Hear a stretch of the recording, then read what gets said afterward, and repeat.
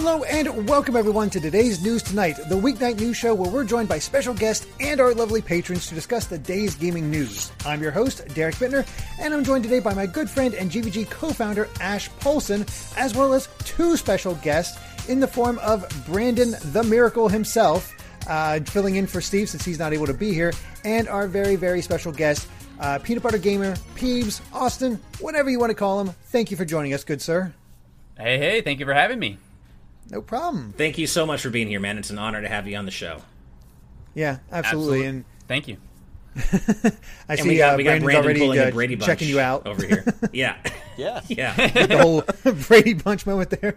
I don't know which way I'm facing, so hi. Yeah, that was close enough. We'll take it. There we go. But before we get into the episode proper, we do have our lovely sponsors. And on Fridays, we are always sponsored by Straight Lace and The Soul Device. So in the past, you've heard about the game The Soul Device, and that's SOL. But today, Straight Lace is here to tell you about its sequel, The Soul Device 2, currently in development. Building on the ideas introduced in the first game, The Soul Device 2 is a puzzle platformer where the player can create platforms with a handheld device at the cost of HP. However, in Soul 2, the player now has the ability to aim in any direction along with many other new additions, such as several varied functions for each returning device, upgradable stats, a chargeable battery to power the devices, varied environments to explore, an actual story, and boss fights. You can find more info about the game on Straight Lace's YouTube channel, which we'll have a link to in the description below, where he posts developer updates showcasing what he's been working on recently, as well as other fun content. And Straight Lace appreciates any and all feedback. They really do take it to heart and make the changes, and it's pretty cool how quickly they can turn it around. And yeah, it sounds like an ambitious sequel. It does, and actually totally. I am posting a link to the Soul Device on Steam right now in our chat, so you can all go check it out. And yeah, let's get him some sales if we can. We'd really appreciate that.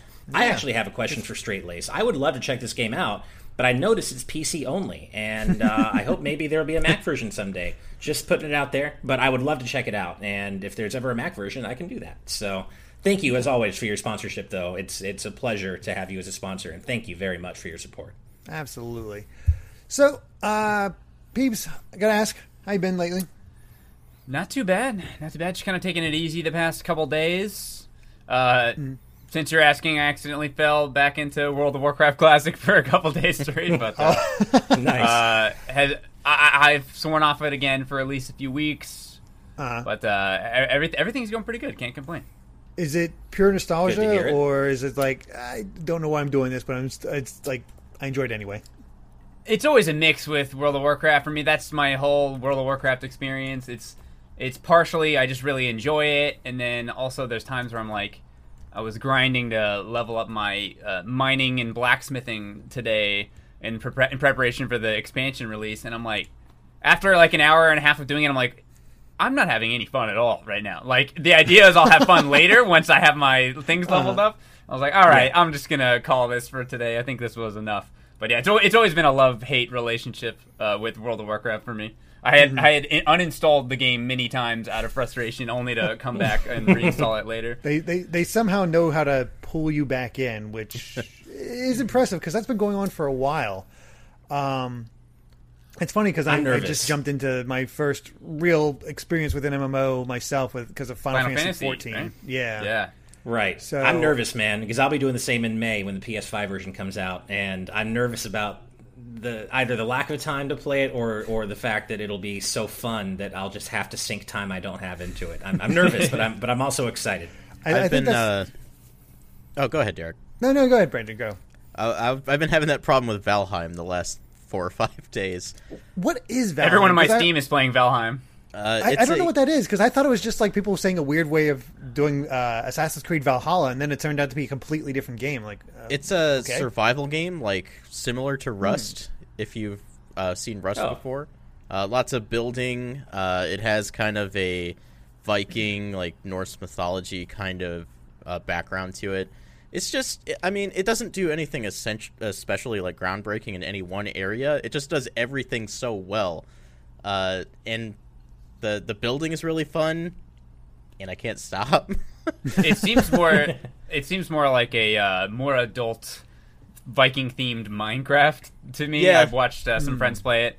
I'm definitely going to try it out at some point. I had just been a little bit too busy with World of Warcraft, I guess. It has a cool system similar to RuneScape, where like just the act of doing an activity increases your skill level in that activity.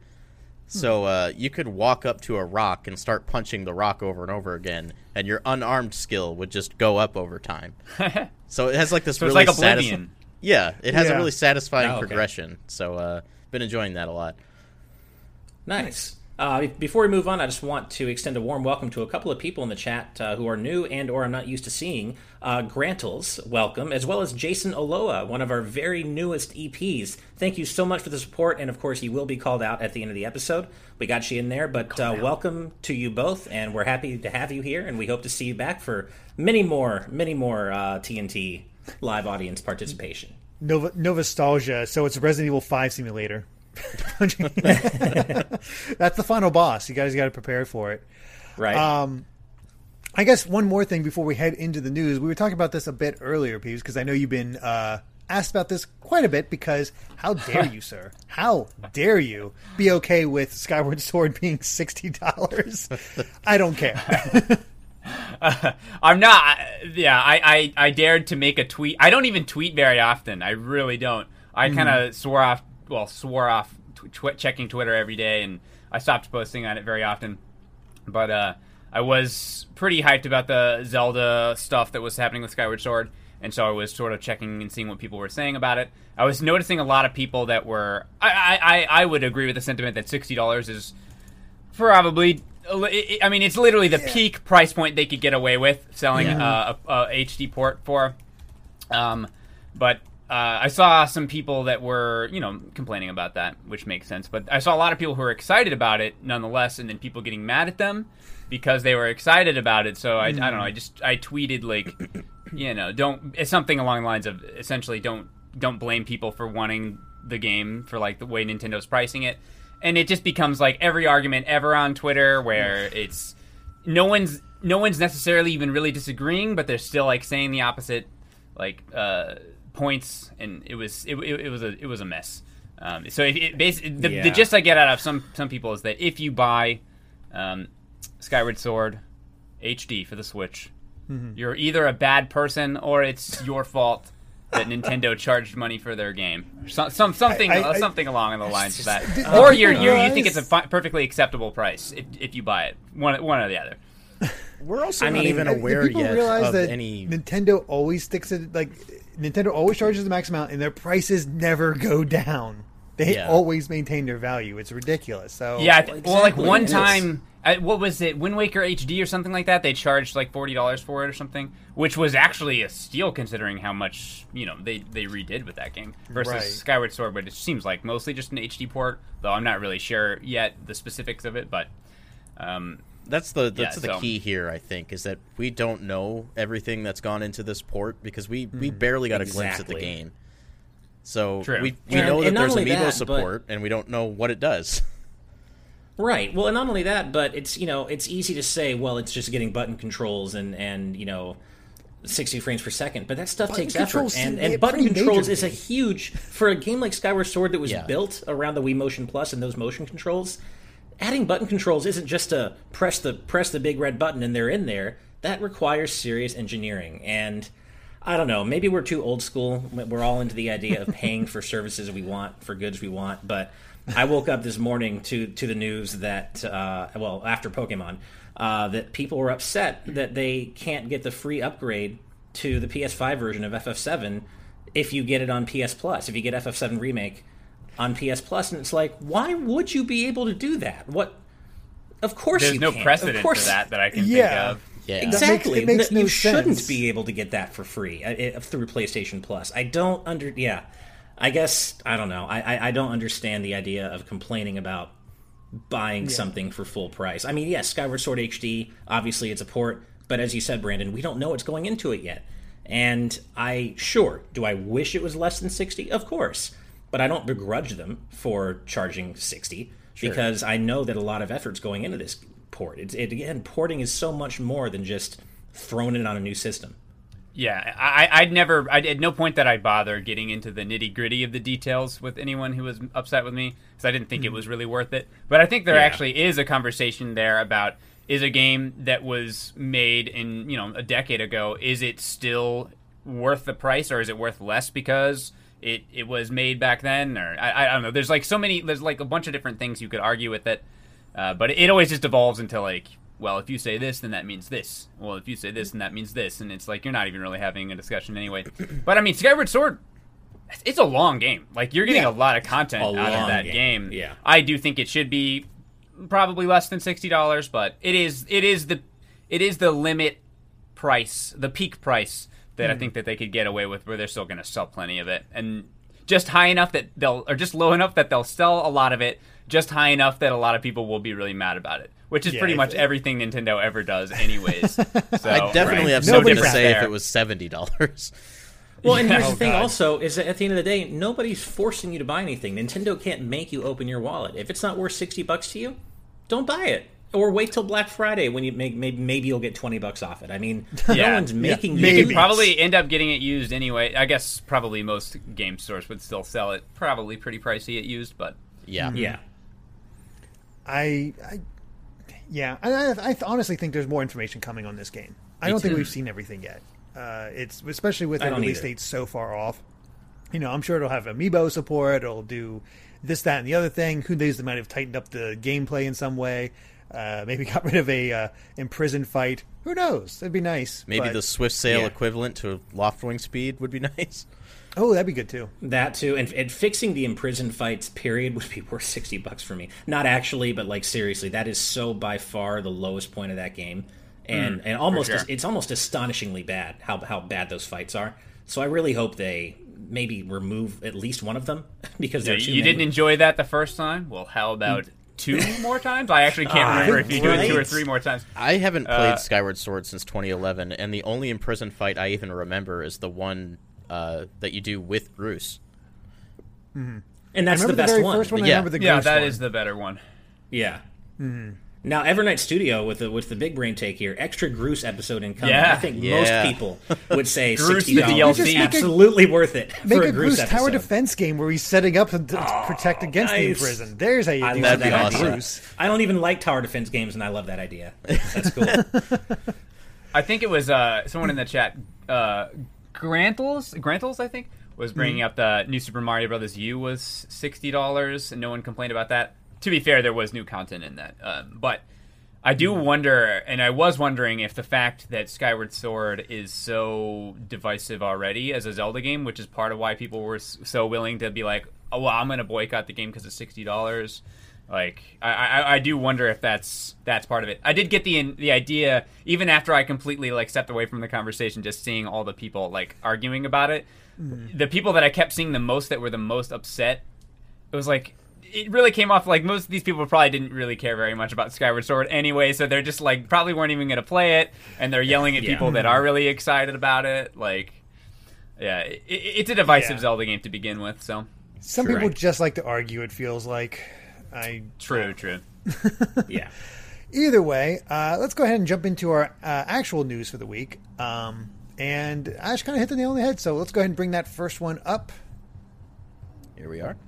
As Ash mentioned earlier, Final Fantasy VII got a lot announced, both at the State of Play and afterwards, because we got the reveal of Final Fantasy VII Remake Intergrade with the PlayStation 5 exclusive Yuffie episode, which is coming on January 7th. It's June 10th. Sorry, I had the $70 standard fee messing with me. Oh, but it's $70 standard or a $90 deluxe. Both come with Yuffie, and there is a PS4 to PS5 upgrade that is free. Also note that Wario 64 on Twitter also basically immediately after the show revealed, hey, Final Fantasy VII Remake on PS4 is $30 right now. It has a free upgrade. Might be a little bit more cost effective if you want to do it that way. Yeah. But along with that, Final Fantasy VII Ever Crisis is coming out in 2022. Final Fantasy VII The First Soldier is coming out in 2021. Both mobile games. And then there's Final Fantasy VII Remake soundtrack, which is now on Spotify and Apple Music. And there's even a little bit of Final Fantasy Remake Part 2 news in there, as Nomura has revealed that there's only going to be one director for that game instead of 3. So, yeah, there's a lot of Final Fantasy VII stuff, which is a bit overwhelming, but I think it comes down to this is awesome, but also some of this stuff I really want on other things. Yes, Ever Crisis especially. Ever Crisis on consoles, please. And I'm hoping maybe the outcry for, that we have a while until 2022, obviously, right? So maybe by then the outcry will push Square to announce it for consoles. Maybe there's some sort of exclusivity period for mobile. I can't imagine both Apple and Google would money hat that, though. I want to play this on console so badly. But you know what? Even if it never happens, this is a mobile game that I will play if I have to play it on mobile. I don't care. 100%. Like, how many veins do you need, Square? I got all the veins, all of it. I'm ready, man. Remake, Ever Crisis, even First Soldier. You know what? I'm not even into Battle Royale, but if First Soldier ever came to console, I'd try it. Why not? I'd try it. I don't know if I'd be into it because I've never been able to click with a Battle Royale game, and I don't know. That looks just like, yep, that's a Battle Royale game. There's an awful lot of shooting in a Battle Royale game based around Final Fantasy. I mean, I understand why, but at the same time, I wish there was more, magic and materia. Mm-hmm. Yeah. Now, we were talking about the show before the show, Austin. You have only really played 7 Remake, and did you complete the game or just... No, I didn't actually. I'm also confused. I have a question. Okay. It says Final Fantasy VII Remake Part 2. Did the remake, all the parts of the remake, are they not out yet? This is how little I know about Final Fantasy. Okay, so for a bit of a history lesson here, the Final Fantasy VII Remake that you played only covers in the original game for about the first 5 or 6 hours of the game. Well, I didn't even get through all of that yet, so... so maybe by the time I'm done, the second part will be out. Yeah, there you go. Basically, it's they decided it's just so massive they want to do so much with it that they decided to split it up into what seemed to be an episodic format at the time. But yeah, when you I did remember that it was episodic. It's not really episodic. It's doing something. Basically, Square's pulling a Square and doing something very different with it that you'll more like kind of volumes, see when, right?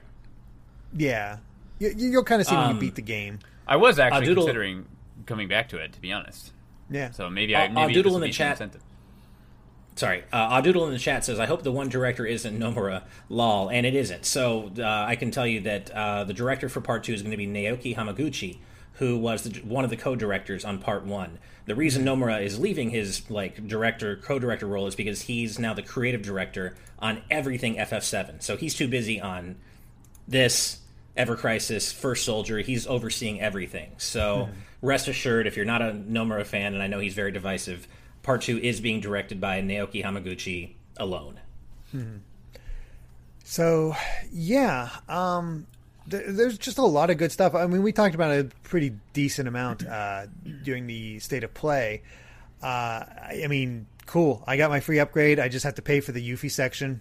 That's fine. There's I kind of do a downside to that aspect of Intergrade for those who only have PS4s. Because as far as I know, the Yuffie episode is exclusive to PS5. It is. It is, unfortunately. Yeah. That's the only part of all this that I'm not a fan of. They said that Square says it's optimized for PS5, and I believe them. I'm sure that's true, but given that this is a game that launched on PS4 and it's not even a year old yet, it feels wrong to me to basically lock this DLC that's still part of Part 1, technically, to PS5. I wish they weren't doing that. But it is what it is, I guess. It's just, when so many people can't even get PS5s yet, that just seems like a shame. They still are hard to get. Yeah. I still don't have one. I imagine that will continue even through June when this eventually releases. So I feel bad for everyone who doesn't have a PS5 and can't get one right now, because if I didn't, I'd be supremely disappointed. Yeah, you'd be definitely jumping on there like, well, gonna just attempt to get this PS5 now. It's like, oh, great. Yeah. Yeah, it's one of those things that it sucks, but I also see them like, we want them to work on Part 2, so I imagine they didn't want to divert too much of the staff to this Intergrade thing. So he was like, well, we'll just sacrifice the older console, and the big thing is us bringing it to PS5. So there you go. Right. And some of the elements of Intergrade might even be indicative of what we'll see in Part 2 in terms of gameplay and visuals. And if like you said, Ash, if it is a necessity that this is PS5 exclusive, I guess I understand that. It still just kind of sucks. Yeah. Yeah, I think so too. And I mean, to be clear, when I mentioned that on Twitter, a couple of people were like, well, we're in the next generation now. You're going to have to be okay with things going from PS4 to PS5. And I am. Part 2 is almost certainly going to be PS5 exclusive. But that's launching on PS5, and that's okay. I'm not talking about that. I'm talking about a game that started on PS4 that's less than a year old and now is having new story content locked to the PS5. That's a different situation that leaves a bit of a bad taste in my mouth, personally. It's a bit unfortunate. But otherwise, I mean, all good stuff. We'll definitely end up checking out those mobile games just to see what they're actually like. I don't even know if First Soldier has a story, but Ever Crisis, like, it's kind of funny. Like, that's the kind of remake I would have expected to see of the original Final Fantasy VII on 3DS. Like, it's very Final Fantasy IV-esque, in my opinion. Just up-res and using the models of the remake too. That's the funny part to me. It's just like, oh, it is like the original Final Fantasy VII. We got our overworld models and we got our battle models. Sure, right. I'm really excited to see how they adapt Before Crisis, Crisis Core, and Advent Children, which isn't even a video game. So I'm like, I'm ready for that. And I actually have a few more details about all this here. I retweeted something yesterday. There was a huge interview with Nomura in Famitsu yesterday that came out. And just a few more tidbits here. Ever Crisis, this is all about Ever Crisis. It's going to contain a youth Sephiroth chapter written by Nojima. So we're going to get to see Sephiroth's days as a youth, as a kid. I don't know how young they're going, but we're going to see his past, which is cool. Okay. It's going to be a command-style RPG, which we know. It's going to retell Advent Children in game form, which we can infer, but it's nice to know for sure. It's going to utilize chibi characters for the field maps, but normal characters, like normal models in battle. And there will be new chapters every month. And as I understand this, they're not going to be releasing new chapters in a linear fashion, like going from Before Crisis to FF7 to Advent Children. Apparently, they're going to be available at least somewhat concurrently and have updates to each one every month, so you can jump in wherever you want. That's wild. Don't quote me on any of this, but that's how I understand it, anyway, from the interview that I read. So just some extra things to keep in mind about how this could possibly all turn out and kind of the format of Ever Crisis.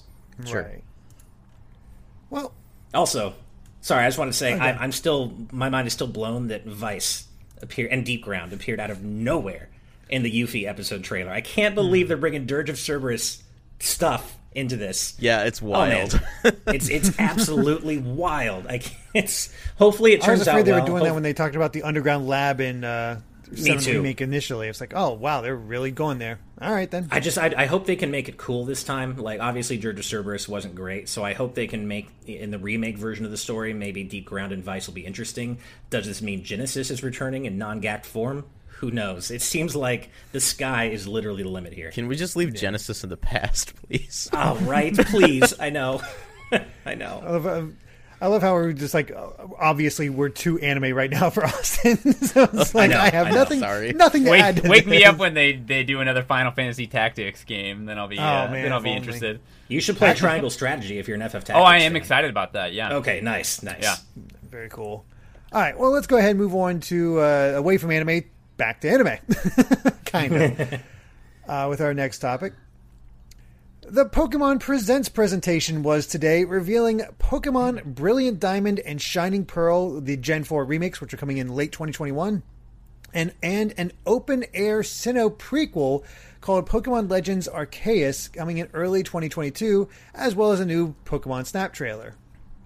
So, not a bad presentation overall. Like, I've seen the typical debate among Pokemon fans because lesson number one, you're never going to make every Pokemon fan happy. They are so tired. Salty SOBs. So tired. Yeah. I loved everything that they had to say today. Specifically, Pokemon Legends Arceus, because who in their right mind saw that coming? Nobody. Right? Who could have seen that coming? Have you seen this, Austin? I don't know if you paid I attention. have, yeah. The only thing I haven't seen was the Pokemon Snap trailer. Although I am Okay. interested in that. I just haven't had a chance to check it out yet.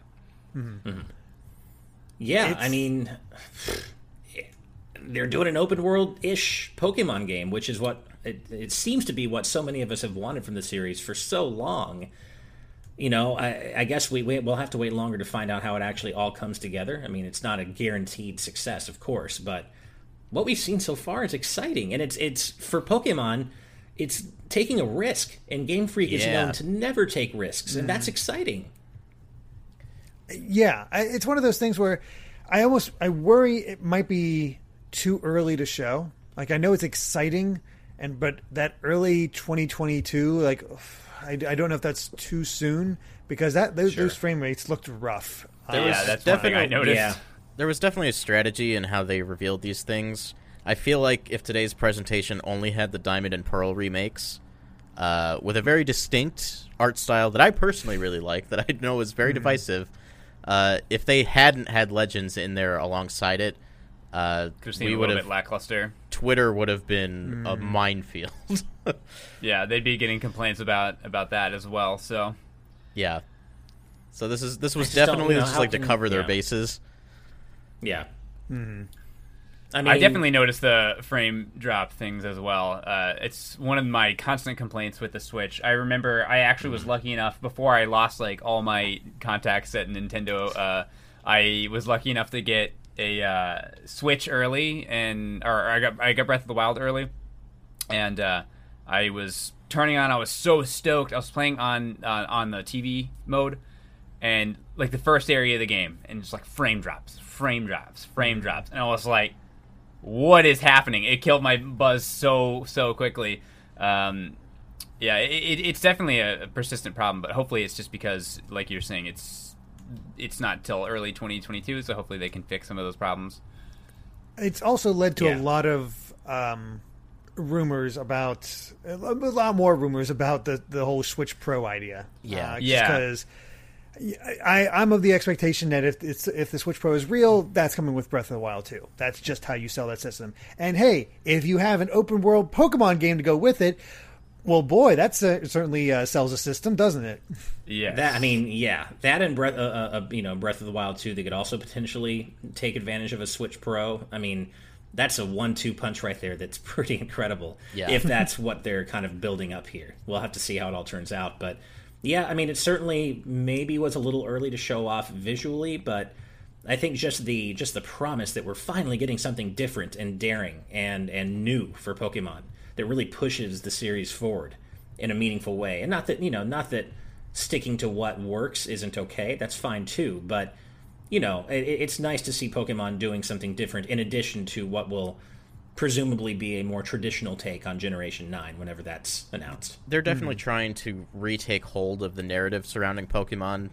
Since all the discourse with Sword and Shield, like anything that Game Freak was going to show, or the Pokemon Company, was going to get scrutinized to hell.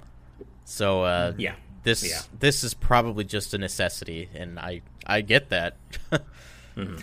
Yeah, that makes sense. And I mean, hey, it feels like a true RPG. We already know the final boss is going to be God, so perfect. That's right. You Yeah.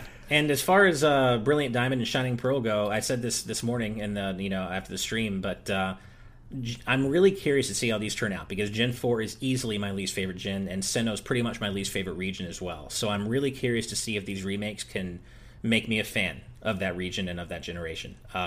It's funny because I played Gen 4 to death. I played a ton of it, and I filled out basically like the vast majority of the Pokedex, but in hindsight, it's my least favorite gen. And so I'm curious to see how this remake...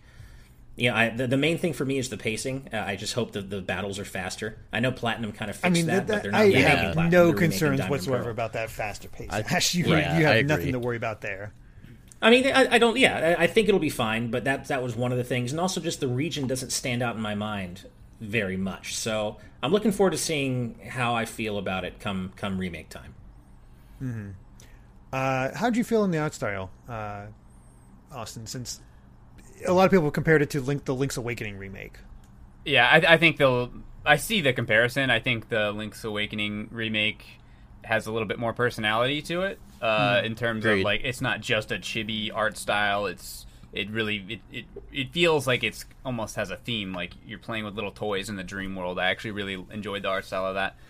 I don't have any problems with it. I think it actually looks fairly similar to the original game in terms of like just an updated version of that. I do think it looks a little bland, but it's not like Pokemon has ever looked super amazing. I mean, I think the Sword and Shield looks visually dull. I don't find it to be visually appealing. I know that's something that is sort of contentious, but I don't know.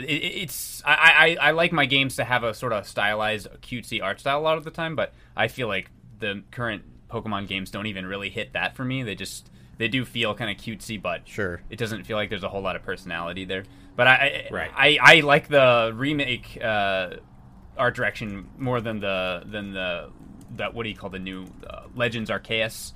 That one kind of just looks like Sword and Shield to me, which just seems a little dull, but. I'm fine with the remake art style, the chibi look. I hate to say this in front of you, Austin, but ever since the trailer premiered this morning, all I could think about is My Sims. Oh no! Well, now that's oof. That's not a good comparison to me, but right. Oh dear. I guess it's since I've covered Pokemon for so long, I have gotten to really accept the fact that basically ever since Black and White 2 had such amazing sprite work, the Pokemon series has always been behind, and even Black and White was behind at times, let's be honest, on the DS. But it made that style work for it and really pushed I love Gen 5 those sprites. But ever since then, Pokemon's always been behind the times. It has never been a graphical powerhouse, and it is not one for me to expect. So I guess that makes me go more lenient on it because I have no expectations. Yeah, that's fair.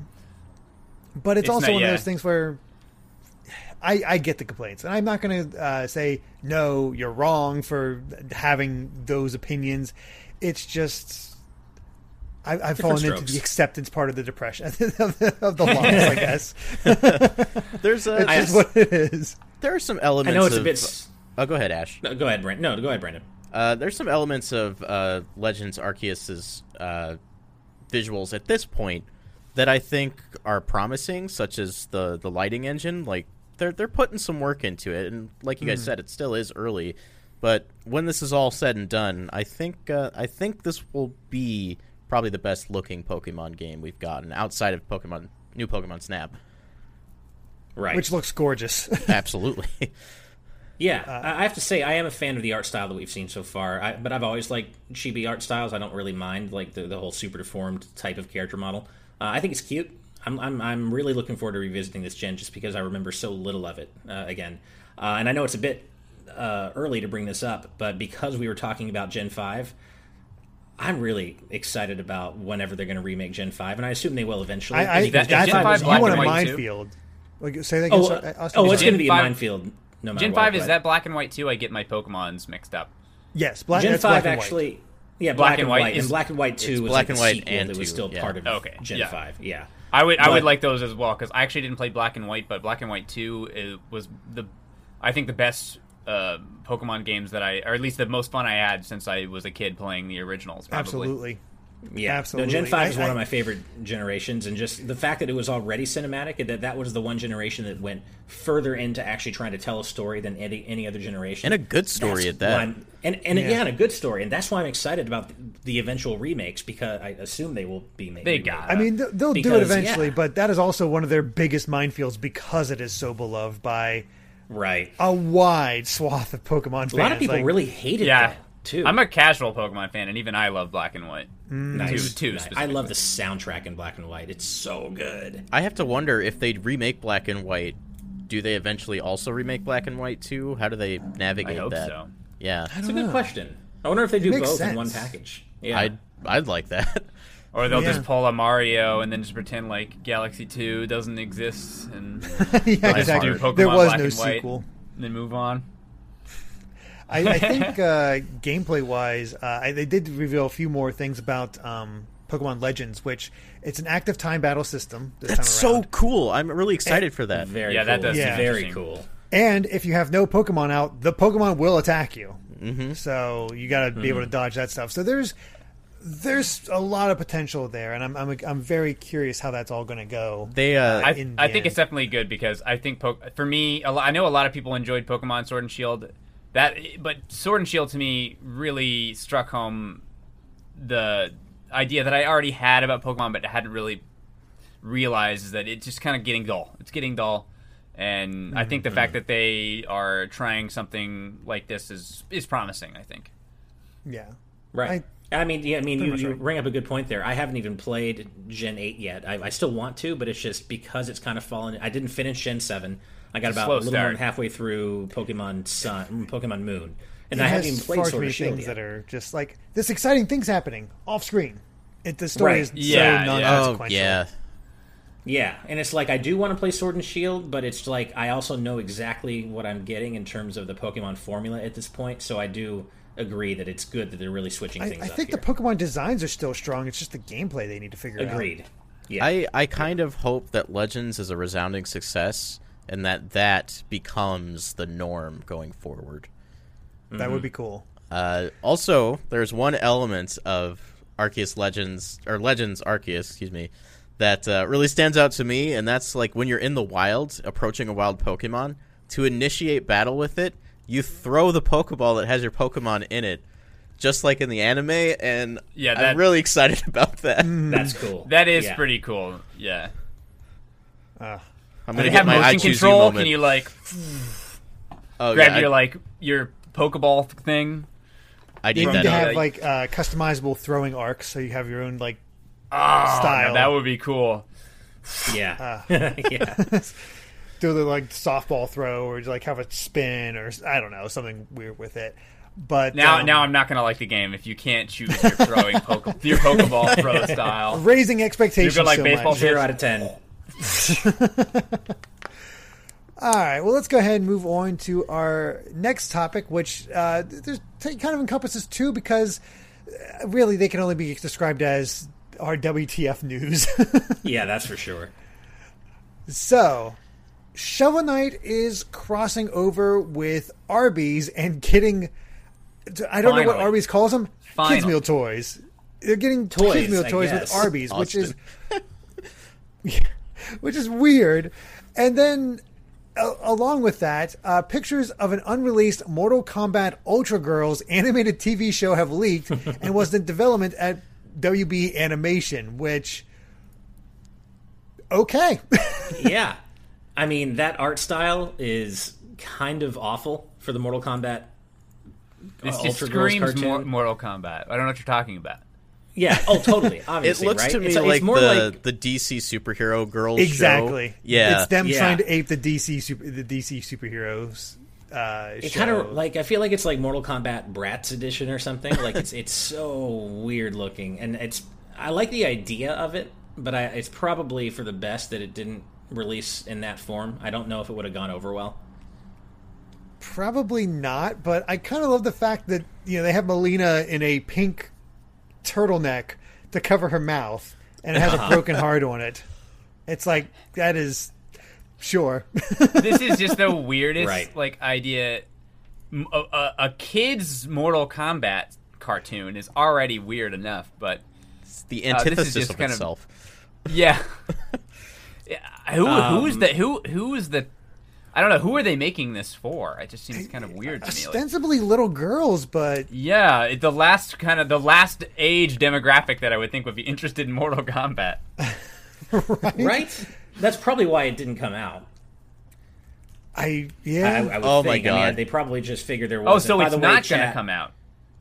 I think Oh, it's okay. No, so- this I is don't know in if it's development. canceled or wait. not. I thought it was a leak for some. So okay, so it could still potentially be released, or if it was canceled. I'm not sure. Imagine I a think it was world. Oh, okay, go ahead. gotcha. Well, that makes sense actually. Then that it was Ima- canceled. Yeah, this was in development at Warner Brothers Animation, and apparently just a picture of it mid-development. Yeah, leaked, but some as I pictures understand came it, it's out not on still it. being made. Imagine a world where this got made, and then parents who didn't know what Mortal Kombat was Yeah, took see, that's their what I'm kids to thinking. see the movie. Right? Or the God. kids like are Googling, I love this Mortal Kombat show, and they Google it up, and then there's like someone getting the spine ripped out or something.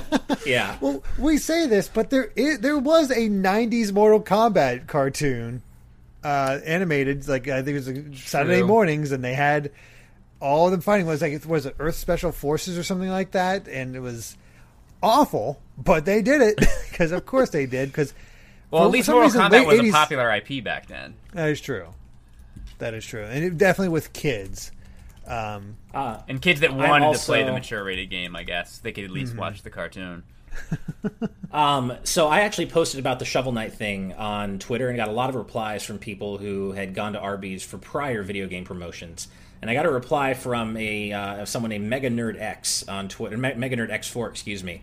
I'm going to post it here, but they posted pictures of the toys they got during that promotion. So I would say it's pretty likely that the Shovel Knight toys will take this format. And honestly, they're less toys and more like just collectible plastic circles. Yeah, stackable discs. What the heck? Collectible Yeah, like plastic weird little circles. discs. That's a really Yeah. good selling point. That's so lame. Yeah, that is I mean, really yeah, lame. It's lame, right? Yeah. So I love the idea that Shovel Knight's crossing over with Arby's.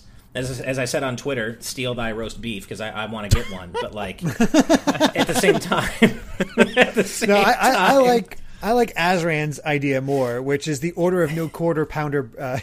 Quarter pounder. That's so good. That's The order so of no quarter good. yeah, order. Azran, that's a even get new it out. high It's too for funny. you, man. That is I mean, you set the bar pretty high with puns anyway. That's one of the That's best peak. you've ever had. That's That is fun. pretty That's peak. Yeah, that's great. Skull Kid Tiger has Shadow. Oh no! Maybe there's a reason nobody ever talks about Arby's kids meals, Right? I didn't know they had them. right? We knew they had the what was it the Giant meat meat stack sandwich? thing that looks Yeah. disgusting. Oh, I God. saw Oh, I God. saw a comparison of the advertisement versus one of the actual sandwiches. I mean, their gyros are pretty good. They're the only. I will say this about Arby's: they're the only fast food place that I can think of that has a buffalo chicken sandwich. And I'm not saying their buffalo chicken sandwich is exceptional, but they are the only one that has that. And I really love some buffalo chicken sandwiches. They really cornered the market fair. on the buffalo chicken sandwich. Yeah, they've got me hooked in that sense. Whenever I'm at one of my go-to thrift stores, there's an Arby's right there. Got to get the buffalo chicken sandwich. Right. And there is precedent for this. I'm reminded that back in September there was a Cuphead promotion. Like Cuphead toys came to Arby's Kids Meals. So That's Oh, I gotta look. It's so I gotta weird. It's see if so I can weird. find that. Hold on. yeah, right. So the I Cuphead mean it's cool. if the Cuphead toy isn't just like an actual mug, what's the point? Let's Yeah, see. it's a good Yeah, point. seriously, it should just be a cup.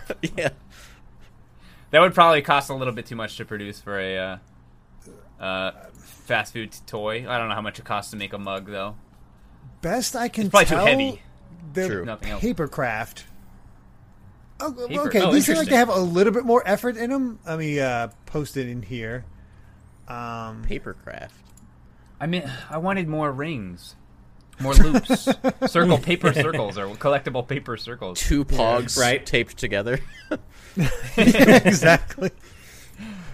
Dude, shout out to Pogs. I saw people in the chat bringing I it up. miss Pogs. I used to have an amazing Pog collection. It's before my time, sadly. Oh yeah, oh man, I used to have the. I'm sure anyone who's a little bit older, like Derek and I, will remember. Nintendo Power used to come with some Pogs in the middle of the magazine, and there was one remember issue that. that came with a whole set of Mega Man X Pogs, Oh, and I still have no. them somewhere. Yeah, and they were. I think they were exclusive to Nintendo Power, and oh man, I was so into Pogs. I love like That was the Ash the issue. slammers. Yeah, oh, absolutely. I love how like the slammers got really ridiculous. Like they would start making slammers that were like stupid thick, and you couldn't actually use them as slammers. It was ridiculous, but man, Pogs were so fun. Spoken as a true '90s kid, my God. Oh yeah, oh yep. I was a '90s kid through and through. I doubt my Pogs were as good as yours, but I did have some. Did anybody actually do the whole betting thing where if you lost them, you lost them? I don't know. Well, I thought anybody you actually lost did that. one. I thought that's how it worked. Like you had one. Like it was kind of like the idea of the like Pokemon cards where you like set aside 2, or if you lose, you trade them or whatever. That's how I always thought it went. Like whatever Pog you had on the top or the bottom or something like that. I can't even remember how you played Pogs. I thought it was. I've had Pogs and played them. I don't remember how it worked. They started upside down. You slam the thing, and any that turn right side up, you get. Yep, and it's I actually did that. Like I played Pogs at school. Yeah. You gotta go that way. I have to admit, if you're afraid of losing one, you just don't put it in. Like, go big or go home. True. I have to admit, I didn't know Pogs was a game. I thought it was just a thing.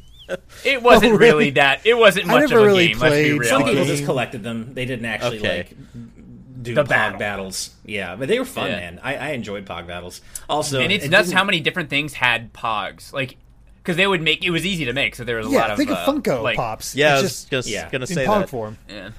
Yeah, and you could make unofficial ones very easily too, and sell them at stores, and you'd never know the difference. So anything that any IP had a Pog, at least one Pog. Yeah. By the way, I 100% did not think about saying "stupid thick" before it actually came out, and you guys in the chat are cracking me up because I just didn't even. Again, another Phil Dunphy moment. I didn't think about what it would actually sound like before I said it. Now I'm cracking up. Yeah. Well, with that, on that let's go ahead and move where do you on. go from there? Well, obviously, as we bring up our next topic, we go to Kingdom Hearts. Just a real quick, Kingdom Hearts Union Cross's story is going to conclude this April with the game service ending altogether on May 31st. And following this, an offline version of the app will be made available with Union Cross's story available as a theater mode and Kingdom Hearts Dark Road playable offline. Which, on one hand, I've seen a lot of fans of this game be like, no. On my hand, it's like, sweet. I don't have to play it. I can just see the story. Same boat. Thank God. 100%. I'm so happy about this, that it's finally winding down. I'm sorry to all the players out there who actually love the game itself, but I just want to. I want the story of this of the mobile games to be concluded, so we can we know where everything falls in the overall timeline, and we can just move on. Like I haven't really been able to keep up with it because it's it's a service game. So yeah, it'll just be nice to be able to have a nice complete version of the story to just be able to absorb. You still have to play Dark Road to get the plot for that, right? I think so, since it's offline. I think so. Okay. Yeah. But the Union Cross stuff you can just watch. You can just watch as a theater mode type thing. Yeah. Okay. Mm-hmm. So that'll be a nice thing to carry us over until we hear more about what's next for Kingdom Hearts and what's the next big game. And it sounds as though it's going to be at least a little while before we hear anything on that front. Yeah, absolutely. I will say the story for Union Cross seems to get a little wild because I did a while ago look up a YouTube synopsis of things up to that point. I've forgotten a good bit of it. But the one thing that stands out to me is Marluxia's human form is in the game. Right. And he joins like these Lorium. 5 leaders at a certain point. And his whole deal is he's trying to find out who murdered his sister amongst this group. Oh, yeah. Which is like... okay. Does that have any connection to the girl that Lee and don't know? So it's getting pretty wild. I'm looking forward to. I mean, I may not love everything that Kingdom Hearts is doing with its story, especially more recently, but I'm in for life, man. I mean, at least until Sora's okay. I'm in for life. He's never going to be okay. I know. I assumed right? the girl that Lee was talking about was Kairi, or did she not show up until after that? She didn't show. Yeah, she didn't show up until after that. This seems to be stuff that took place way before. Okay. Austin, never play Kingdom Hearts. Oh, don't worry. I say this as a fan. It is a trap. Oh yeah. Well, This is my understanding of the series is that every entry, regardless of how insignificant it seems, isn't vital to the storyline. Correct? Am I wrong? Yes. Am I correct about that? Every entry moves the story along. It's ridiculous. Whether it's on mobile, whether it's on the music game, says what's happening next. Yeah, that's a little bit too intense for me. We were talking about this a little bit before we started, but the only thing I know about Kingdom Hearts is I would watch my wife play a little bit of the series, and I would just walk in every now and then, and like some insane thing is happening, and I'm just like, what? And then I'm like, okay, I'm not gonna follow this, and I'll just go leave and do something else. Like she's all emotionally invested, and you're like, what the hell is going on? Well, I think even she's a little confused, but way How less could you not so be? than I am. It's like, didn't that character die like an hour ago when I was in, and now he's alive again, or now he's good, or he's bad, or he was bad before, or there's like a group of hooded people, and then they're like, Don't worry, that guy's nobody. Oh, I like what you did there. Nice. Thanks. I mean, I will be the first to admit, as a hardcore Kingdom Hearts fan like Derek, that there's a lot of stupidity in the storytelling for sure, but it's what we so sign up for. enjoyable. It's enjoyable. And I mean, if you love anime, and I love anime, Kingdom Hearts is about as anime as fuck as you can get. And I'm so into that. I think that's the good, thing better, about and Kingdom worse. Hearts fans. We know how ridiculous it is. We just don't care. Yeah. Exactly. That's what we like about it, is how just absurdly, Typically, ridiculously anime it is. when I play Kingdom Hearts, especially when I was playing Dream Drop Distance, I basically just cursed at the screen because I'm like, that shouldn't be happening, but it's happening. I accept it and I like it, but also I hate it. Yeah. I mean, Dream Drop Distance we're was in the trouble point at when which there's I time kinda- travel. Oh, yeah. Exactly. Like when Dream Drop Distance introduced time travel and everything, that was the point at which I was like, okay, you know what? I'm still into this, but this is getting pretty ridiculous. Up to that point, I was like, it's not as hard to understand as people say it is, and I still feel that way. But Dream Drop Distance is where it kind of got a little shark jumpy for me as well. That even though I poor still reputation enjoy it a was lot. definitely overblown before Dream Yeah. Drop Distance came out. Absolutely. I agree. Yeah. I have to say, I just looked up on YouTube, Kingdom Hearts Story Explained, and the top video is 1 hour and 21 minutes long. Yep. There's a lot of Honestly, about you right. could probably get away with just watching Barry Kramer's synopsis. Oh, yeah. I actually was watching him make that on Twitch a little bit when he was doing I it. love that video. It's really good. Although, Austin, I will say you haven't lived until, even if you're not a Kingdom Hearts fan, you have not lived until you've seen Woody shit talk an anime villain. Oh, And that yeah, happens in I Kingdom have Hearts seen some 3. stuff of it out of context. Okay, good. And then, like, It's Disney so characters like, I'm gonna die! And it's like, Woody, that picture no! of him Woody putting his hand in front of Sora, like, no, Yep. let me handle Oh, this. yeah. I got this. Yeah, or I the got stuff this. from Kingdom Hearts 2 where you're having this emotional scene in Pirates of the Caribbean and Goofy's just standing in the background. Just Goofy's there. Yeah. And when Woody's like, my guess is no one's ever loved you before, it's like, oh, Woody! I love that. Well, Woody's pretty savage in the movies, too, at certain That points. is That's true. true, He he is, is, actually. He's Yeah. pretty brutal. There's a scene from them dealing with Monsters Inc. where they take one of the most brooding characters from Kingdom Hearts, pin him up against Mike and Sully, and they literally Mike grabs him, tosses him into one of those doors, and then they start doing the thing where they toss one door into another door, and another door into another door, and another door into another door, and it's just like, okay, the Disney characters are fighting back for once. That's cool. It's so Oh my good. god, that It's- has to be yeah. the most self-aware scene in all of Kingdom Hearts history. It's so good. It's fantastic. And I think they love put it. the last one through a wood chipper as well. It's just Yeah, like, they well, did. He's gone. I would have laughed my ass off if they decided to, like, because he has teleportation powers. If he just teleported back in, it's like, Wait, hold Nah. on. So they put a bad guy into one of the doors? yes, From Is it, Monsters, don't Inc. don't Yeah. the doors lead to the rooms of children? So they're like stuffing the do. bad guy into some kid's room and then like locking the key. That doesn't sound like a very. Well, gets I mean, funnier the you more gotta you do what think you gotta about it. do. I know. Yeah. I just imagining like throwing like Sephiroth into a little kid's room and the kid just screaming his ass off. I mean, Sorry, not only, Jimmy. not only did they throw a bad guy into a kid's room, they threw several doors into kids' room. That's right. How does that even work? Each door had to be man. slightly smaller than the previous door. I mean, I guess they're like I- turning they- it. they Okay, turned never it mind. in, That'll yeah, work. That'll work. Yeah, shoved it that way. Physics, whatever. I mean, but this Oh my just God. all of this is emblematic of how awesome Kingdom Hearts is. The fact that we can talk about this, even with a non-Kingdom Hearts fan, and just enjoy how ridiculous it can get, and just embrace that. I There's appreciate really nothing Kingdom like Kingdom Hearts, Hearts out there. for what it is.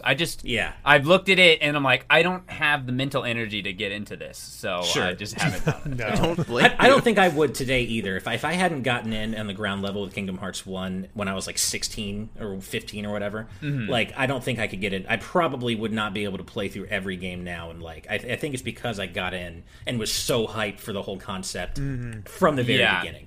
I it was Square at their almost heyday. got a PS2 around the time it came out, but I ended up waiting a few years later. And that was one of the games I wanted, but I never ended up playing it. So I guess You I dodged. probably would have gotten bullet. into it if you had gotten it at the time, because it was kind of perfect for that age group, and it was with Square being on fire at that point. You're just like, yeah, I'm down, Yeah. whatever. And that's not to say it's If I completely did- inaccessible to older folks, because like No, I only not at got all. into Kingdom Hearts 2 years ago.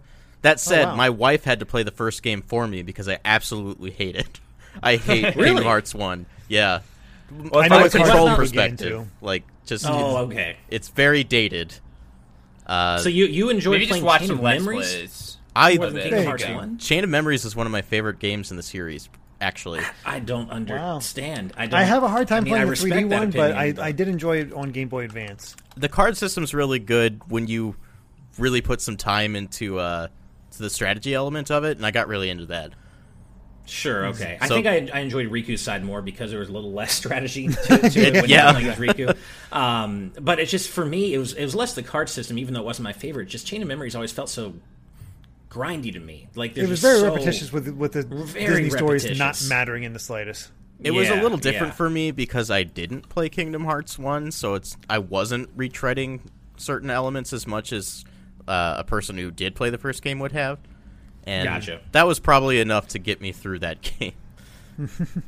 I see. Well, let's get off of the Kingdom Hearts talk and talk about something that I know Austin's a bit more interested in. So let's bring that up.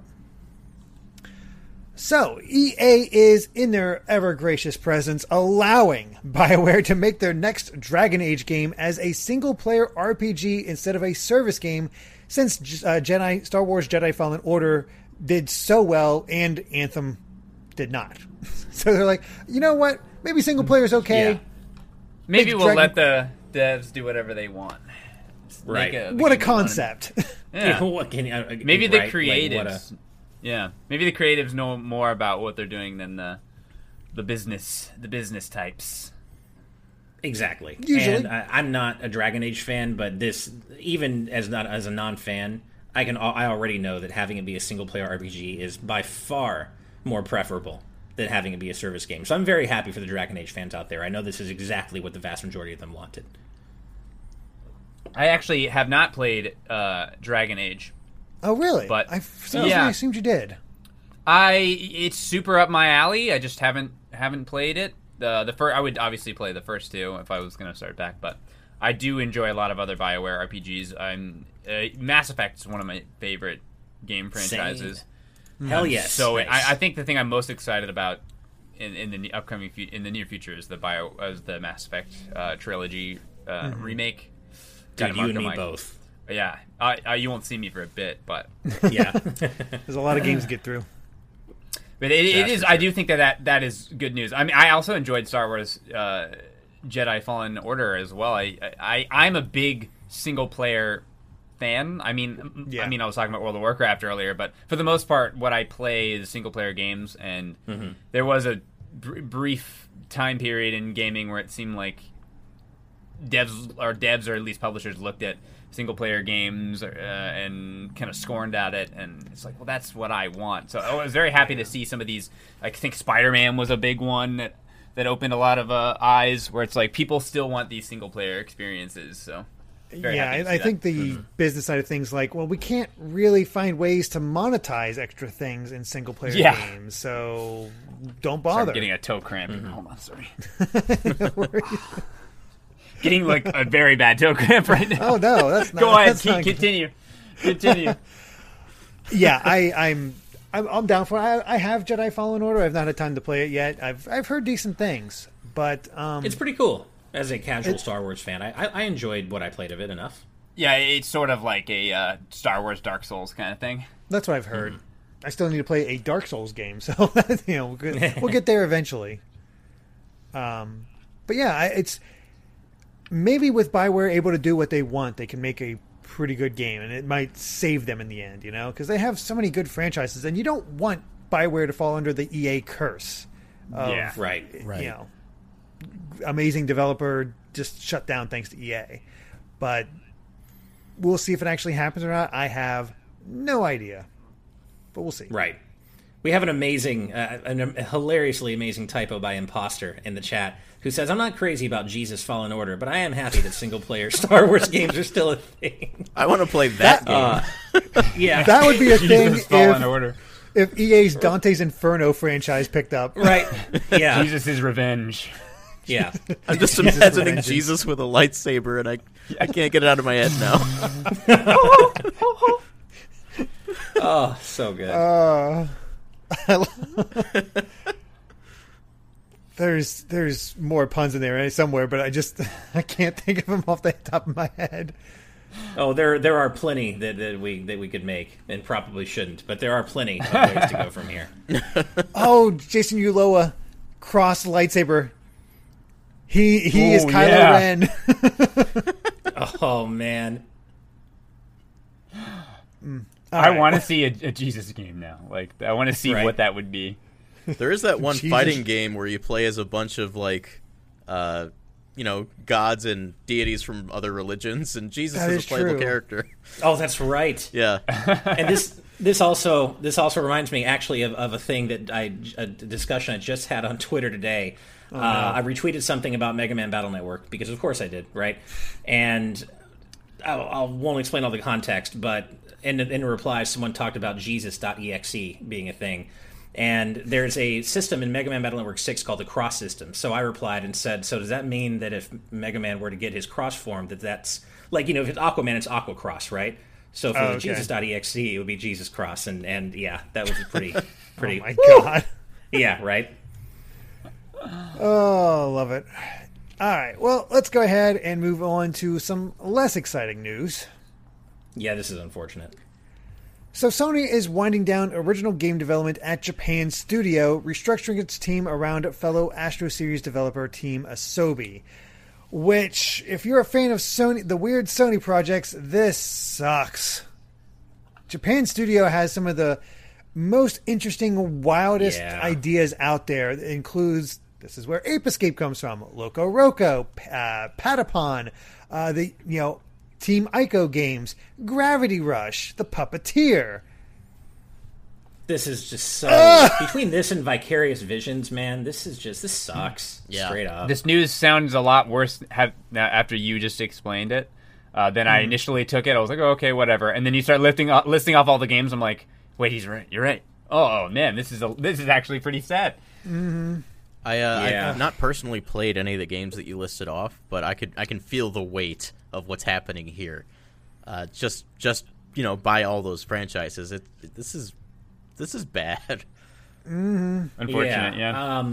There is, I guess, some silver lining. Team Asobi, who's the group responsible for the Astrobot games, will continue as a standalone studio in Sony Japan. And some of Japan Studio's staff is going to join Asobi. So we'll at least have that development DNA joining, at least some of it joining Team Asobi. But it's just really a shame. And but I guess some other Japan Studio staff are leaving along with Silent Hill and Gravity Rush director Keiichiro Toyama, who left Japan Studio last year. So and they're going to join his new it seems to studio. be something that's been happening quite a bit because it's just these big directors and producers were leaving. Like 2 months ago, Sony Japan lost the Bloodborne and Demon Souls producers. So it's just like they're kind of bleeding this Japanese talent, which is kind of odd because Sony does seem to have been shifting focus to the more Western side of things. Like they have massive Western franchises, but their Japanese franchises seem to be falling by the wayside, which is a shame because one of the things I wanted the most is, well, an Ape Escape trilogy like Crash and Spyro got. I want that. And, Knack is kind of a meme at this point, but this Japan studio made Knack. So, Is this why we saw that, was it the Ape Escape Twitter account, like sometime last year, just shut down? Mm-hmm. And I believe so, yeah. I assume this is related to that then. I think so. Yeah. Man, that sucks. I have to admit, I'd be more devastated if Team Asobi was, dissolved because Astrobot is incredible and everyone should play it. But now I really want to go back and play all these games that they've done just to know what their legacy is. There are a lot of great games that Japan Studio did, and I guess there has been an update to this via an official statement from Sony that says, in an effort to further strengthen business operations, Sony Interactive Entertainment can confirm PlayStation Studios Japan Studio will be reorganized into a new organization on April 1st. I wish that was an April Fool's joke, but it isn't. Japan Studio will be recentered to Team Asobi, the creative team behind Astro's Playroom, allowing the team to focus on a single vision and build on the popularity of Astro's Playroom. In addition, the roles of external production, software localization, and IP management of Japan Studio titles will be concentrated within the global functions of PlayStation Studios.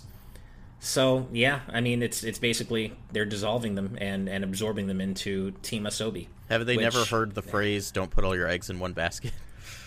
Right? Apparently not. Yeah. It's really a shame. Of course, nothing but respect to Team Asobi. Astro's Playroom is one of my favorite games in recent memory. It's incredible. Mine too. And I can't wait to see what they do next. But I just wish it didn't have to come at the cost of all these amazing IPs, presumably. Mm-hmm. Yeah, it's unfortunate. I have the Gravity Rush games, and I had a chance to play it. I've not played Patapon or Loco Roco. There's a lot of their games I've missed out on, but the ones I've played, I've really enjoyed. They have that weird, wacky style that kind of gave Sony more of an identity. So it's kind of sad to see them lose that identity. Right. Yeah. So, oh well. I liked Everybody's Golf too. I'm just looking through all the different studios. That was a good series. It was, actually, and I'm not even into golf games. I remember playing at least one of them and having a really good time. Yeah. That's a shame. But let's go ahead and move on, and a bit of a Monster Hunter Rise update as we get that news on screen. So, as was kind of leaked thanks to the whole Capcom ransomware situation, Monster Hunter Rise is apparently launching for PC in 2022. So it's not a Switch exclusive, but if you, don't need to play it right away, you just have to wait a year, it seems. So, yeah. It's just, there you go. Like you said, we knew this was happening. And for me personally, I'd like to think that this, in addition to Pokemon Legends and Breath of the Wild 2, might be indicative of, Switch Pro enhancements. Because I imagine the game will receive enhancements when it comes to PC, and maybe with the Switch Pro, we can see some of that also bleed onto the Switch version when that eventually happens. But, I mean, I love Monster Hunter, and I'm going to play it wherever it's at, so if it's on more places, that's good news to me. Right. As Audoodle mentions in the chat, I'm surprised that they say they're surprised they announced this before the game came out on Switch. I am too. I feel like this almost will. I wonder if their hand was forced a little bit because of the ransomware leak. That could be. That could possibly be. But I could see some people who are willing to wait, who were going to buy it on Switch, but can wait for PC. That might kind of chill sales a bit. But it is still Monster Hunter, so it's going to do gangbusters no matter what. In the end, it'll chill sales, but it'll just chill sales on the Switch version, because if someone's going to wait for the PC version, that's still a sale for Capcom in the end. Right. Of course. How do you feel about this, Austin? Because I know you love the Monster Hunter series. I didn't really get into the last Monster Hunter game, but I do enjoy the series. I'm planning on playing it on Switch. Unless everyone I knew was going to play it on PC, but I feel like most people I know that would play it would have it on Switch. So that's an element right away. That's an element of this that I hope they address. Cross-play and cross-progression, I think, would be great for something like this. Nintendo seems really open to that kind of stuff. And it was a huge complaint for Monster Hunter World on PS4, Xbox, and PC because they didn't have any cross-play or progression at all. So even on the Wii U and the 3DS, I don't think there was cross-play, was there? There was. There was? Okay, yeah. I take that back. Yeah, I remember that. So 3DS players could connect with a Wii U player, and then they could go online together. It was a neat system. Wow. So Capcom is usually willing to go the extra mile for this kind of stuff, and I hope we see that happen. Same. Yeah. Would Nintendo be open to cross-play with a different console or platform? They're usually pretty open. I know, for example, Hades has cross-play, and you can pick up where you left off. So, from what I understand, Nintendo seems to be pretty fine with it. Fortnite, I think they're just Apex happy having it in the Legends, system. both cross-play games. So yeah, I think it'll go over if that does happen. Yeah. Game looks fine, but I've just never been able to click with Monster Hunter, and I'm not sure if, like, I don't know if this is the one to do it, but also there's a lot else going on, so I just don't know if I'll be able to have the time for it. I think that's the thing, right? It's just there's so much. Like, I've never clicked with it either, but I can see absolutely why it could be so unbelievably addicting if you're playing with a good group of people, and it's just like, you have your crew that you play Monster Hunter with. Like, I can see it being so fun. But it's just a matter of, I guess, just that initial hump of getting into it, and when there's already so much else to play that does appeal to me right off the bat. Like the PS5 version of Yakuza, Like a Dragon's about to come out, and I want to play the hell out of that because I've been waiting to get into it. And it's just like, it's so hard to get over that initial hump when there's already other stuff vying for your time, you know? Mm-hmm. I never anticipate anyone who hasn't played Monster Hunter to play a Monster Hunter and then, successfully get into it. It's just... it's a brick wall of a game. Like, you gotta blast through it in order to really get involved. But and it's pretty rough to get into it on your own if you're not playing with some people who already know how to play. I actually did that. I think it was Monster Hunter Tri, or was it 3? I can't remember which. It's basically the same. I actually did get into it on my own, and it did take me a while playing like by myself to figure everything out. It has a lot of aspects that an MMO has, where you're like gathering materials and to craft certain items to make your character better, stuff like that. So that's part of what I like about it. But it definitely takes some time to get to figure out and feel like you really know what you're doing. Sure. And that's definitely like Capcom's fault, because they've never successfully tutorialized Monster Hunter. And I know a lot of people played the demo for Rise and didn't come away with it with good opinions, like if they're new to the series. And I anticipated that 100%, because that's just not the way that you demo this game. And it's kind of like Animal Crossing in the way that there is no way to demo this game. Yeah, because either way, you put them through a long tutorial, or you throw them right into the action. And usually they're like, well, here's the action. This is the cool part. The only way I see it ever working is if they pull a Dragon Quest XI and give you an extensive demo that you can just play and then transfer your save over when you're done. That would make a lot of sense. But they're not doing that, so oh well. It happens. Jared Edinger asks, what's the release date on Like a Dragon for PS5? It's March 2nd. Unless it's been delayed recently. Don't think that so. I don't know think about. It's next I don't week, think so. It should still be March 2nd, so yeah. Nice. All right. Well, let's go ahead and get to our last bit of news for tonight. So, a new report has come out about the Stadia, and why it failed. And it failed so badly because it missed initial sales targets by hundreds of thousands, and Google spent tens of millions of dollars each on bringing in games like Red Dead Redemption 2. Ouch. Basically, Google was spending money like crazy and deciding to go right up against, the big companies. And basically these third-party companies like Ubisoft and Take-Two were like, yeah, sure, we'll put it on there if you give us this amount of money. They had that open checkbook. We'll take Google's money. Why wouldn't you? Basically what it came Why down to. wouldn't you? Right. If you're gonna, it made sense. Yeah, and this all comes from a huge deep dive expose by Jason Schreier, by the way, who just published a huge story on why the Stadia failed. And I mean, we all knew the Stadia failed. It's obviously common knowledge, but I don't think I realized just about the gravity, the immense gravity of its failure. Hundreds of thousands of units off from their initial sales targets. I mean, that's catastrophic. I mean, for Google, of course, they have gazillions of dollars, and they're fine. But that's a catastrophic failure. Yeah. I don't think anyone could blame them for closing up shop at that point. Yeah. Right? No. And I mean, the article notes how usually Google launches a project that's pretty bare bones and just tests them as it grows. And for Stadia, they decide to come out swinging, which Yeah, basically they decided to launch this after they're coming out swinging, but it was still kind of bare bones, so that kind of bit them.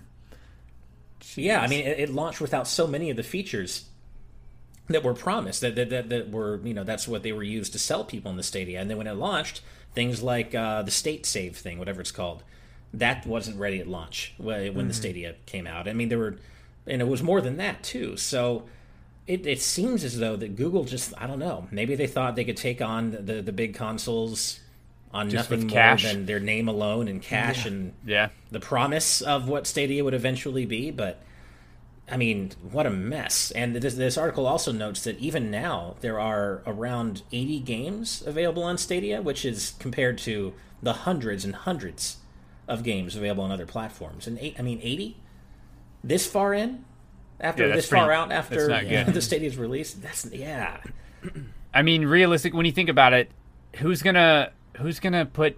I mean, consoles are expensive. Who's gonna put this much money into some brand new console when the three major consoles already have a track record? You know that PlayStation 5 is probably not gonna flop and then just disappear in a couple of years. I feel like it's a pretty hard market to break into, and if even Google can't buy their way into the console market, then it's how long has it been with the big three, and there hasn't been any other real competition? I mean, the closest was early Dreamcast, right? 2000s. Was the last one? Yeah, basically Yeah. since Dreamcast. I mean, guess, there's always been an yeah. attempt like the Ouya and stuff like that, Yeah, but the nothing's Ouya, I ever been guess, able yeah. to penetrate. Mm-hmm. Yeah, I'm just reading through the article here, and seems like a little bit of the blame could be laid at Harrison's feet because they the Stadia developers were like, I don't know if we should go this way, and Harrison was like just trying to keep to what he knew and the traditional launch system for that. But Harrison continues to show himself as maybe not the best because he presided over the PS3, the Xbox One, and now the Stadia. Maybe he's not in the right business. I've never met the guy or anything like that, obviously, but doesn't have the best track record. This makes the That Wii track U look record is fantastic. horrible. Azran in chat says, "Okay, Google can't buy their way in, but let's not count out KFC." Very Oh, true. right. I have Google didn't 100 chicken times on more their side. faith in KFC than I do Google. That Well, KFC's got the PC meme market cornered. I mean, what Yeah. does Google have? They can't compete with that. No, Right. not a chance. Well, and I think also, one of the issues facing Stadia is that, at least the American market, right? I mean, not everybody. I mean, broadband penetration still isn't that great in America. I mean, maybe broadband is, but like ultra high speed internet penetration really isn't. And to get the full experience out of Stadia, you need a really good internet connection, and that's just not something that is that ubiquitous in America. Even now, There's certain places you can't even get that. Yeah, high of an exactly. internet speed. Yeah. But when Yeah. you compare it to something like xCloud, which just outperforms it, the internet notwithstanding, like, how could they expect it to survive when xCloud and Game Pass is such a good deal? yeah. Yep. Yeah, looking through here, it just seems like a mismanaged mess. Like some of the Stadia's developers were optimistic that they could win over people eventually if Google gave them the time, but that didn't exactly happen. Right. Because apparently they had a game prototype that could only work on a cloud platform, pushing memory limits with computer-driven artificial intelligence. One prototype, according to people familiar with the plans, was described as a cross between a Google Assistant and a Tamagotchi pad, allowing players to interact with their smart creatures in all sorts of fun ways, which doesn't appeal to me, but I'm sure that might have appealed to somebody. If they had a Tamagotchi game, I might have been interested, actually. Yeah. Whoever brings right. back Tamagotchi, I'll buy their console. I mean, I guess There you go. Tamagotchi's still going, so I guess I Imagine could if just buy a. I guess I could just buy a Tamagotchi. I was gonna say, you might as well just do that. I forgot that they still make them. So they have the HD ones with the like electronic eyes and stuff. Oh God, I didn't even realize that. I thought they were still just the little digital thing, like calculator-based things, almost. Imagine Yeah, they've in, got like, new the ones. worst- They're big in. I think they're more a Japan thing, but Yeah. Imagine That makes sense. in the worst possible timeline that like Capcom had announced Mega Man X9 as a Stadia exclusive. I would be so heartbroken. I mean, I'm sure they would have ported it eventually, but also one of those things. but it doesn't matter. I'd have to get it day one. Doesn't Oh, matter. jeez. Oh, are you kidding me? If it was X0, I'd have to get a Stadia yesterday to play it. Honestly, you should be proud of Capcom at that point, because I probably made millions of dollars just off that announcement. True, yeah. Or getting that game. Oh, gosh. But yeah, it's just more mismanaged Stadia stuff. But with that, we've covered all the major headlines for today's news. A bit of an extra long one. But before we sign off, I do have to thank... one, Brandon, for helping to hold down the fort here. Very much. Always glad to have you on, man. And Austin, thank you so much for joining us. This is a lot of fun. Absolutely. Sorry it went a little long, but we had to get all the content of the Arby's topic in, so that was pretty important stuff. Yeah, that was important stuff, and we had to bore you to death with the Kingdom Hearts talk. we got Kingdom Hearts, Arby's, Pog. All the things that the people care about. Comparing the Kingdom Hearts fans are I'm comparing it to Pog and Arby's. The most important stuff.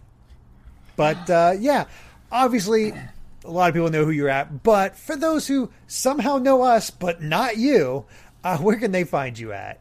Well, I've got my channel, youtube.com/peanutbuttergamer, obviously, but I also stream on Twitch. Twitch.tv/peanutbuttergamer, and I've got a new YouTube channel, youtube.com/peebs, that we upload content on there a little bit more regularly. So that's where you can find me. Very cool. Love peebs. And yeah, thank you. It's fun. Shout out to Toasty, my editor, who makes that channel what it is. Mm-hmm. Yeah, I played Among Us with him. He's a good guy. Nice. And you are a tricky SOB on Among Us. Yeah, I'll go for blood if I have to. I'll do you really whatever do. it I takes. wasn't expecting it. I'm here mumble mouth like just not pulling it off. We played enough now that just being confident and kind of yelling a little bit no longer works. So I'm having to evolve my strategies a little bit. That's the problem when you have those longer Among Us groups going on. I'm honestly just waiting for that new map. Same. Then I'll try to jump back in with you guys. That'll be fun. Mm-hmm. But either way, we also have to give a special thanks to all of our patrons, whether it's at a $1 tier or the max amount. Any bit of support is always appreciated. And a little extra appreciation, though, to our patrons at the producer tier, because you really do help make this show happen. And in addition, a massive, massive thank you to our patrons at the executive producer tier and above. And those fine folks include, I am sorry, PBG, but this is a long list. And I'm also sorry, PBG, but you're about to see me dance. It's kind of a thing, running thing, so I apologize. All right. Jared Ediger, who just upgraded, thank you so much. Jonathan Bellmare, Brandon Bovia, Rob Arman X, Dan Antwistle, Z Patty, Hyrule Hermit, Sky Blue Flames, Adam O'Sullivan, Richard Herrera, Michael Phone, Floating Mew, Aiko Carroll, Christopher, The D-Pad, Guillaume Monet, Vesmio, Waffle King, Nick Waterman, Kitty Kong Fax, Angel Martinez, Vedran Hotik, Macalau, John, Joshua Hunter, Evernight Studio, Benny Yao, Shadow the Cat, Azran127, Ken Roulette 09, Jake Pelka, Geller, Shiny Turkey, Joseph Retkin, Titus Malvolio, Charlie Bird, Lucky Wonderfish, Top Dog 23100, Brooke, Young Ben Kenobi, Charles Zaz, Douglas Chomix, Andrew Medeiros, RM, Brady Power, Phantom 23, Scott Barber, Patrick Harrison, Rocks the Cat, Loyal Dingo, Flaming Highwayman, Sean Garrett, The Legend of Groose, Eddie B, Kai Ed, Kit Fisto, West Egg, Master Lynx, Sean Davis, Deaneth, Jackson Jordan, Michael McCall, Matthew Wong, Ashish Joshi, Goran Amber, Straight Lace, Hoobie, Marcos Conscious, Wolf X Blake and Moon Macarons, Kane, Captain Finlandia, 60 Minutes and 60 Seconds, The Game Orb, Dano the Artist, Synchro Lord, Brainchild, Rosa Bowling, hi Steve's mom, Dark Umi 87, The Flying Tacos, Scuff 196, Naughty Senpai, Skull Kid Tiger, and our newest executive producers, AJB Cool and Jason Ulola. thank you all so much. And man, we had an entire dance party going while I was reading all that. I love that it's become a whole thing. Is there music that's added to that, or is it just this silent, awkward dancing? It is just this silent, awkward dancing that they do while I read it off. I don't even know how it started. I don't either. Well, I felt like I had to join in. I mean, if everybody else is dancing, it kind of becomes awkward if you're not at that point. Yeah, just watching other. You That's feel like true. that kid on the side of the wall. It's just like, okay. Yeah. Like in Now the I'm school pretty dance. I'm pretty sure we were at 51 viewers before we started dancing. Now we're at 47. Yeah, that makes sense. All right, I'm out. Hey, it's Dingo. Caddy started it when we had him on. Apparently, he was dancing. Of course. Oh, right. Oh, is that Thanks, what it was? Caddy. Okay. And then Yeah, I kinda that makes sense. Took It the was mantle. Caddy, Took up now the that I mantle. think about it. Yeah. But that is exclusive to our live audience because we always have the credits going over on top of that. So Okay, good. that good, nice good. little bonus. So only that many, only the live people will see it. Yeah. But remember that you too could become a patron over at patreon.com/gvgaming where you can watch today's news tonight live for as little as $5 a month. Thank you all so much for watching. And if you like this video, be sure to subscribe to Good Vibes Gaming for more good times like these. And until next time, good night and good vibes. Bye. Bye everyone. Good night, everybody. Bye.